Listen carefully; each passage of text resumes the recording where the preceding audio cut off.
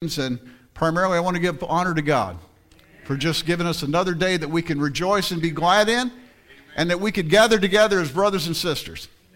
It's going to be a great day. I want to give particular honor to Minister Keisha Woodfork, who put all this effort in to put this conference together.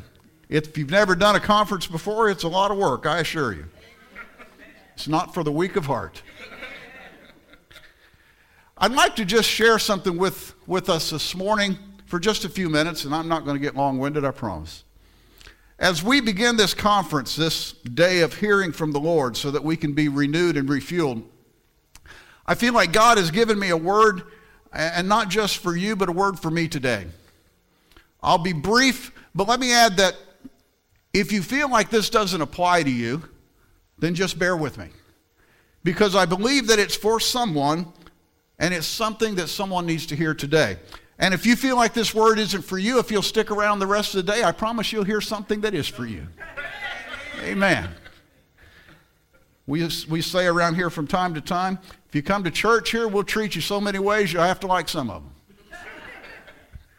So if you'll stick around today, God will speak to your heart. It is said that anxiety is fear of the past, and worry is fear of the future. Of the two, between anxiety and worry, I think worrying about the future is probably a lot more damaging. And I say that because at least with anxiety, whatever happened in the past actually did happen. On the other hand, worrying about the future is a far worse thief of our time and often our physical and our mental health than anxiety is. And this is why. Because worry steals from us the future. Anxiety can too, but here's the difference. With worry, there's no certainty that what we're worrying about is ever going to happen. So we can spend our days worrying about the future, worrying about what if this happens and what if this happens, and a lot of times it never happens. All it did was just destroy our life in the meantime. And someone's probably thinking, well, I thought this was a gathering of men of God. Men and women of God and pastors and ministers and the like. And you're talking about worrying? Yes, I am. And then there might be somebody on the complete other side and you're thinking, man, am I ever glad he's talking about this? Because I thought I was the only one that ever worried. Unfortunately, I will tell you that most of us from time to time, if we are not careful, can fall into that trap of worrying about some things when we should be trusting God for all things. And don't get me wrong, I don't think we should go through life with a, whatever attitude. That's not what I'm saying at all. In fact, Proverbs 21:5 says, the plans of the diligent lead to profit, as surely as haste leads to poverty. So we should plan.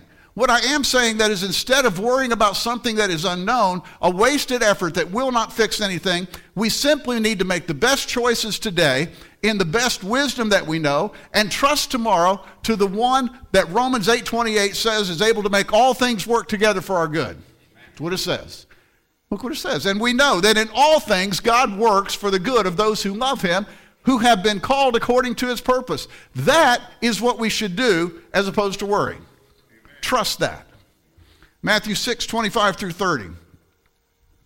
Therefore I tell you, do not worry about your life, what you will eat or drink, or about your body, what you will wear.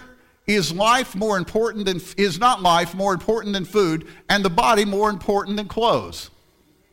Look at the birds of the air. They do not sow or reap or store away in barns, and yet your heavenly Father feeds them. Are you not much more valuable than they? Who of you, by worrying, can add a single hour to this life? And why do you worry about clothes? Ain't nobody here worries about clothes. See how the lilies of the field grow? They do not labor or spin. Yet I tell you that not even Solomon in all his splendor was dressed like one of them. If that is how God clothes the grass of the field, which is here today and tomorrow is thrown into the fire, will he not much more clothe you, O you of little faith? The wealthy religious professionals of Jesus' day apparently endorsed the notion that material abundance was a sign of God's blessing. The more stuff you had, the more spiritual you had to be. As a result, there were folks who were poor, didn't have much, and they would say to themselves, well, since I'm poor, where do I stand with God? See what that does when people start acting that way? And I believe Jesus addressed this issue in the verses just prior that we read. If you go back, and we're not going to read it, but if you go back to verses 19 through 24 of verse 6 of Matthew, of chapter 6 of Matthew, you will see that Jesus admonished his listeners to keep their priorities straight when it came to true riches. He made it clear to them that of all the things, the stuff, all the things that the world calls wealth, it is temporary. Because someday all of those things will either rust or rot or somebody's going to steal them. That's what he said. The warning was for them to guard their hearts so that worldly wealth, or things that we consider stuff, we all know what stuff is, so that stuff did not become our God. Jesus was not saying that there was anything wrong with making money. He didn't say there was anything wrong with being wealthy, and there's not. Money and wealth and all the things, they only become wrong when we fall into the mindset of acquiring them no matter what it takes and no matter who it hurts, and when it becomes all about us. And I will tell you, those rules go for our churches as well.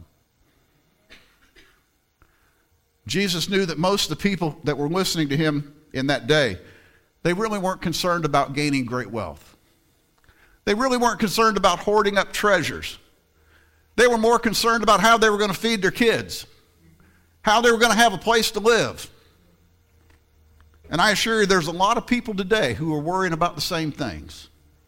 There's a lot of folks today, they're not worried at all about, can I corner the stock market by the time I'm 50 or 60? Instead, they're wondering, how am I going to pay the rent? How am I going to feed my children? How am I going to put bread on the table? How am I going to buy clothes for my children so they can go to school?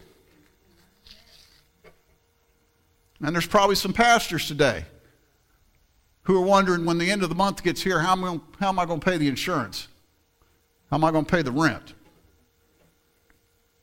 Let me assure you that the answer that Jesus gave to his listeners in that day is the same answer for us today. He encouraged them time and time again, keep your priorities straight. Jesus made it clear that just as true riches are far more than worldly treasure, life is a lot more than food and water. It's a lot more than food and shelter. It's a lot more than any of the stuff that you can get. That's not what life is all about. He said, don't worry. Give no thought about your life. You say, well, you mean you're telling me you don't worry? I didn't say that. I said I'm working on it, and I'm doing better, and I'm getting better at trusting God when things don't go like I think they should. But God told us to stop worrying about all the stuff and to trust him because he is in control. And that's quite a challenge. You figure the people that Jesus was talking to were going through some tough stuff. And from time to time, it can still be a challenge for us today. In our society, and again, I'm talking about in churches too, people's lives are often consumed by trying to accumulate things that Jesus said not to worry about. Basically, again, stuff. Even among Christians today, it has become popular to go after the things of the world as opposed to seeking after God and his righteousness. And then we fall into the same mindset of some of the religious leaders of Jesus' day that he railed against so often. The mindset of, if I have more stuff, it must mean I'm more spiritual. If I've got a fancy car, that means that God must love me more than he loves you because you got all hoopty car. That ain't the way it goes. Let me tell you today, it wasn't true back then in Jesus' day. It's not true today. Jesus pointed his listeners to the birds of the air and the lilies of the field. And first he spoke of the birds, and he pointed out they do absolutely nothing to grow their own food. And yet their heavenly Father provides for all of their needs. And the point of Jesus' talk here was not to glorify idleness. He wasn't saying just go sit down somewhere and don't do anything. It was telling us to be free from worry. If God can take care of all of the birds of the air, if he can feed all of them, then be assured that he can take care of you.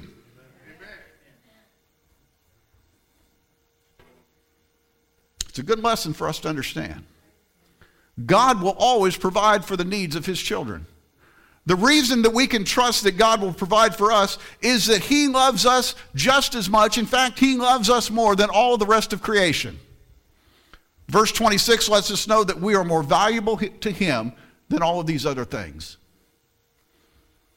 So I will tell you today, Pastor, if you are following after God as he leads, then stop worrying about how the bills are going to get paid.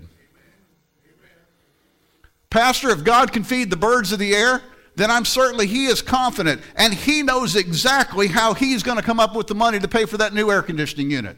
He knows exactly how he's going to come up with that money to put a new roof on your church. So stop worrying about it. One thing I know for sure, you have a whole lot better chance of trusting God to get it done than you do by worrying yourself sick over it.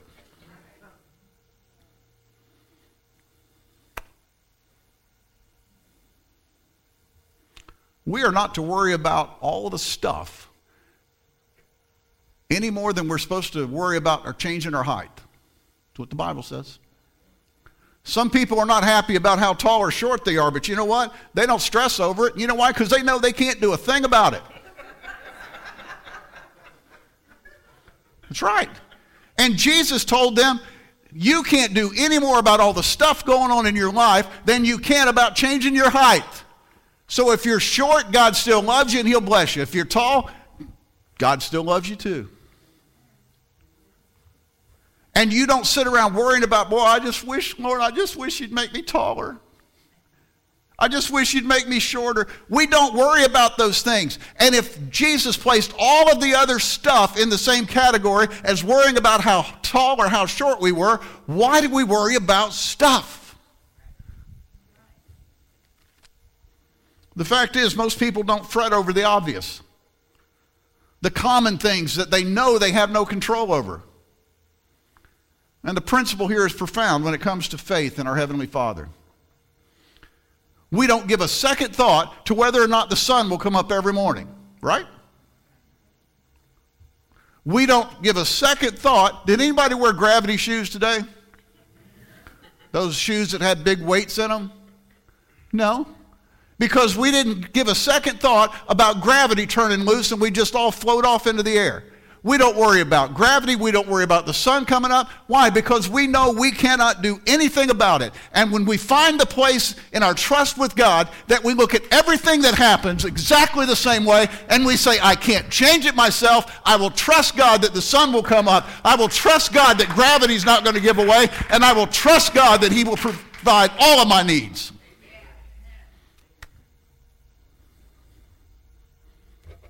Trust him. Rest in him. Let go of worry. Take this time today as you sit in these classes to be renewed, to be refueled, so that when you go back to your church, pastors, you can stand in that pulpit. You can say the things that God gives you to say with confidence. You can stand and say with confidence, I am not worried. My God's faithfulness has been proven. It will be proven again, and that means I don't have to be afraid. Matthew 6, 31 through 34. So do not worry, saying, what shall we eat? What shall we drink? Or what shall we wear? Look at this. For the pagans run after all these things. And your heavenly Father knows that you need them. But seek first his kingdom and his righteousness, and all these things will be given to you as well. Therefore, do not worry about tomorrow, for tomorrow will worry about itself. Each day has enough trouble of its own. Amen. Everybody said amen on that.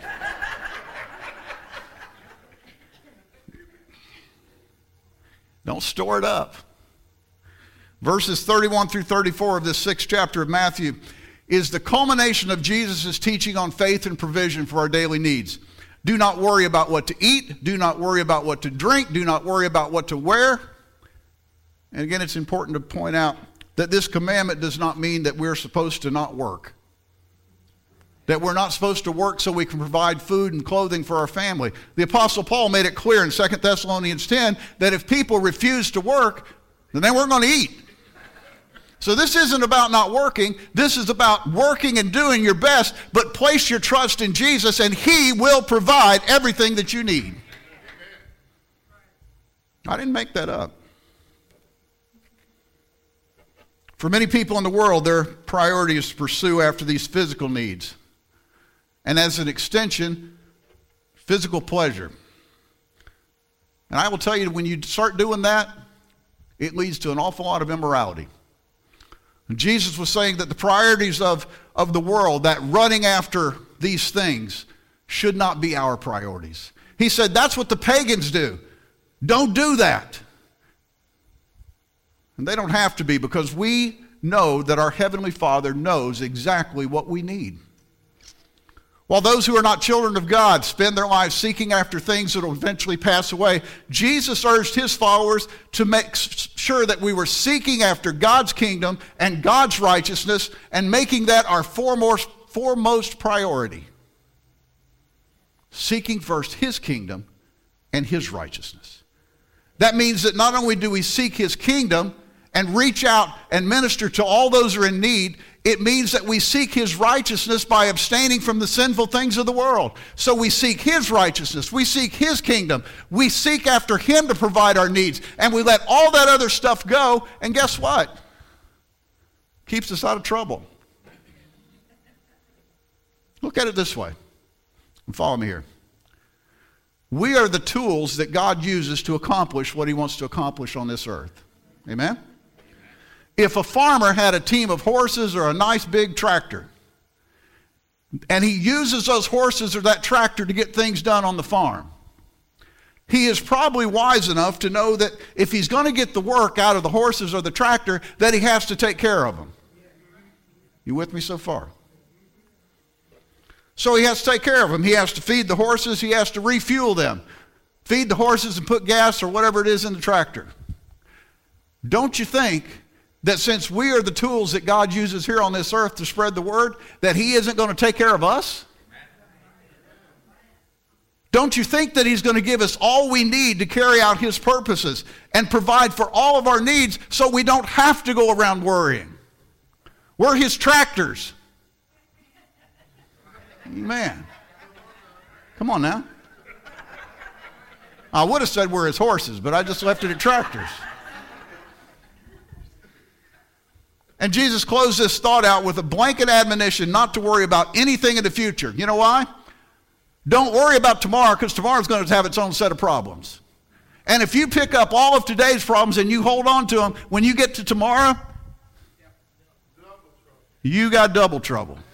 You won't be able to hold them all. So let it go. Whatever's bothering you today, whatever's troubling you today, whatever you're worried about today, let it go. You say, well, you don't know what I'm going through. Maybe I don't. Maybe I don't. But here's what I know. I know how big my God is, and I know He's bigger than your problem.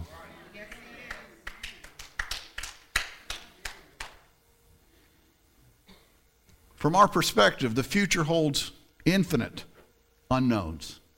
And Jesus was saying that worrying about the unknown can only consume us and distract us from the priorities in our lives and the things that we are called to do today. I know in my life personally, I have ruined entire days because I was worrying about something that might happen tomorrow. And I also know for a fact there has been times that I wasted an entire day worrying about something that was going to happen tomorrow that never even happened. I wasted a day for nothing. The next statement might seem a bit harsh, but before you get upset at me, give it some thought. Worrying is a sign that we lack sufficient faith in God's willingness or power to come to our defense. Let me say that again. Worrying is a sign that we lack sufficient faith in God's willingness or power to come to our defense. It also means that we're attempting to shoulder the weight of things that we were never intended to carry. Cast your cares on Him because He cares for you. if you are carrying around the burdens of this life, you don't have to do it anymore. Philippians 4:6 in the New Living Translation says, don't worry about anything, instead pray about everything. Don't worry about anything. Instead, pray about everything. Tell God what you need and thank Him for all He has done. And I could just say, amen, let's go home. And we would be just fine. Because we don't have to worry about things. We need to pray about the things and thank God for what He's already done and know that He can supply what we need today. Worrying takes away our rest. It increases our stress. It's okay to plan, but we shouldn't obsess.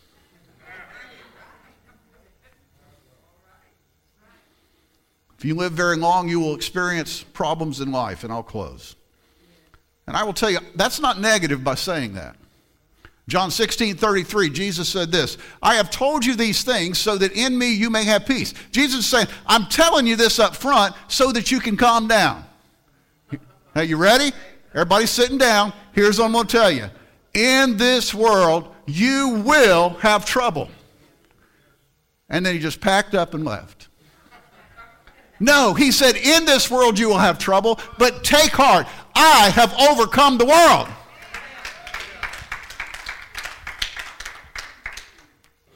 We can be troubled on every side, but we don't have to be distressed or worried. Because we have a promise that even though trouble will come, and it will, Jesus has already overcome the world.